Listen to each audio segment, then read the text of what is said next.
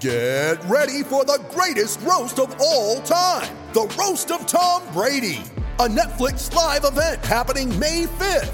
Hosted by Kevin Hart, the 7-time world champion gets his cleats held to the fire by famous friends and frenemies on an unforgettable night where everything is fair game. Tune in on May 5th at 5 p.m. Pacific time for the Roast of Tom Brady, live only on Netflix. Hey, let's change tack very quickly because his window of chatting to us is brief this morning, but it's great to have Chaz Mostert on the line. Chaz, thanks for joining us, 2 times Bathurst champion. Very, very exciting as we move into this brand new generation for supercars.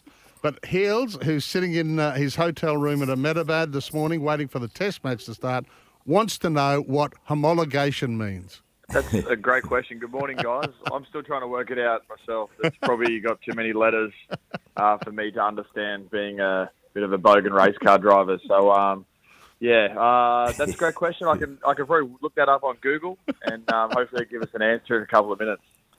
So, but you've got teams of homologators, Chaz. You have, and those teams have done some more testing the last week or so, and they've ticked off on technical parity.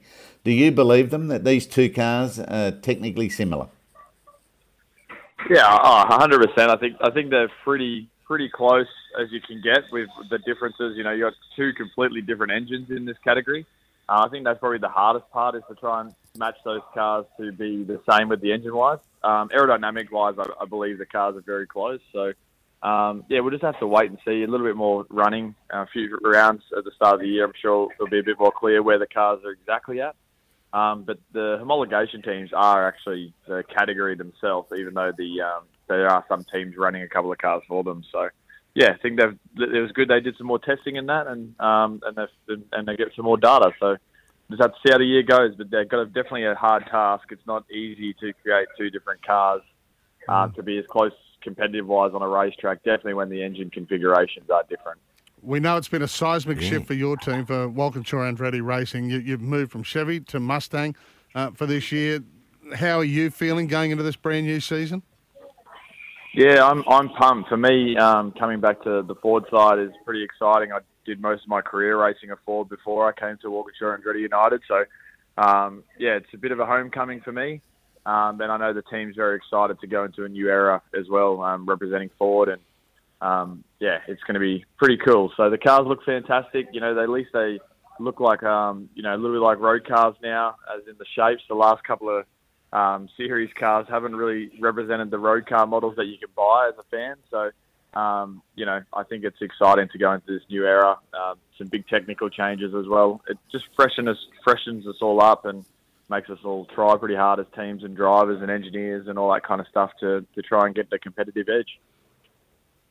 Well, I think this new generation might be right in your wheelhouse, Chaz, because, have you got ambitions to really take this apart? Because you've been so consistent, you've got a lot of experience, and you've got the ability to drive cars more like you're going to have to than in the recent past. You could be well placed here. Oh, I'm not sure, mate. There's still 25 guys got to try and beat. But, look, it's just an opportunity for every team and driver to get a chance to try and get back to the pointy end and try and beat other guys and learn something new. So it's not going to be an easy task. It's going to be a pretty tough task around Newcastle this weekend. And I know we're up for it. We'll just have to see what happens. I can't think that far ahead, guys. It's a bit early in the morning for me here. Hey, Chaz, was it a thing that the Mustangs were a little bit off the pace? Was that in your mind, and do you believe it has been fixed? Yeah, they've definitely been working pretty hard. I think the biggest thing was the engine side of things. There was a lot of different changes that happened in the last part of last year with the homologation cars that seemed to have detuned the Ford motor a fair bit. But as far as I know, it's getting back to where it was mid-year, where it felt quite competitive and was running quite well. So the good thing about the Ford is it can easily change its timing of the engine quite easily compared to the other make. So, there's some changes that have been applied in the last couple of weeks.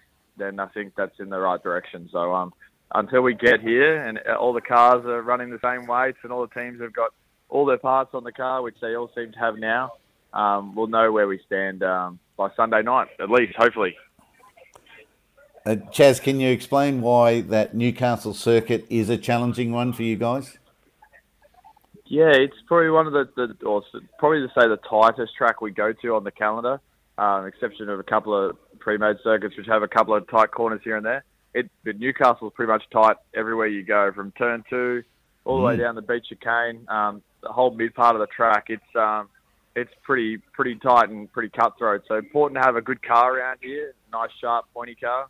If the car's a little bit lazy, you can lose so much time around here. So, it's just brutal. It doesn't give you a lot of time as a driver to relax, even down the whole back straight. You're zigzagging all the way down to the one of the bottom corners there. So, do 95 laps around here with tyres degrading, brakes getting hot.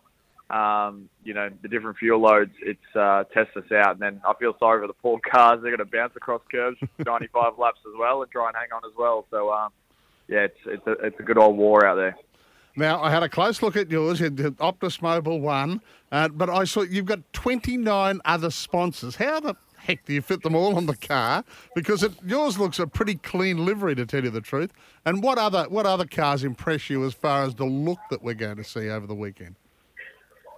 Oh, look, I'm a bit biased. I think mine's the best, 100%, so I can't even bother looking at the other cars. But, 29, look, there's always room for at least 3 or 4 more. So if anyone's listening out there and wants to come support me, I'm sure we'll find a bit of space on the car. But, look, we're pretty lucky at WAU and the team in the background do a fantastic job, with our sponsors. And, it kind of feels like a big family at WAU, and which is probably a little bit different than some other teams.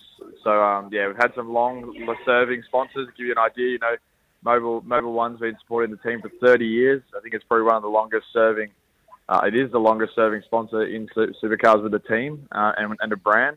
So it's when you're representing people like that have been around, associated with the team for so long. It makes you pretty proud to represent them as well. So, we'll see how the year pans out for us. No, well said, mate. That's brilliant. I was delighted to see that you grew up in the Browns Plains area of southeast Queensland. What made the move for you and your family from Melbourne, having been born down there, and any early influences in southeast Queensland that got you go-karting in the first place? Well, I don't think you have 20 minutes to hear my lifelong story, but I grew up a stone's throw from Browns Plains. I was down in Munrooban there. Oh, yeah. Yes. We were there. I was there when I was about 6, and to move from Melbourne up, I think Dad had a bit of a midlife crisis. But before we went to Queensland there, we were kind of stopped at Airlie Beach, and he had the charter boat midlife crisis thing to have a go at. So that didn't quite work out either. So we ended up a bit more north and back in transport. Great stuff. We're running out of time, and I know you're very busy. You're getting close to it.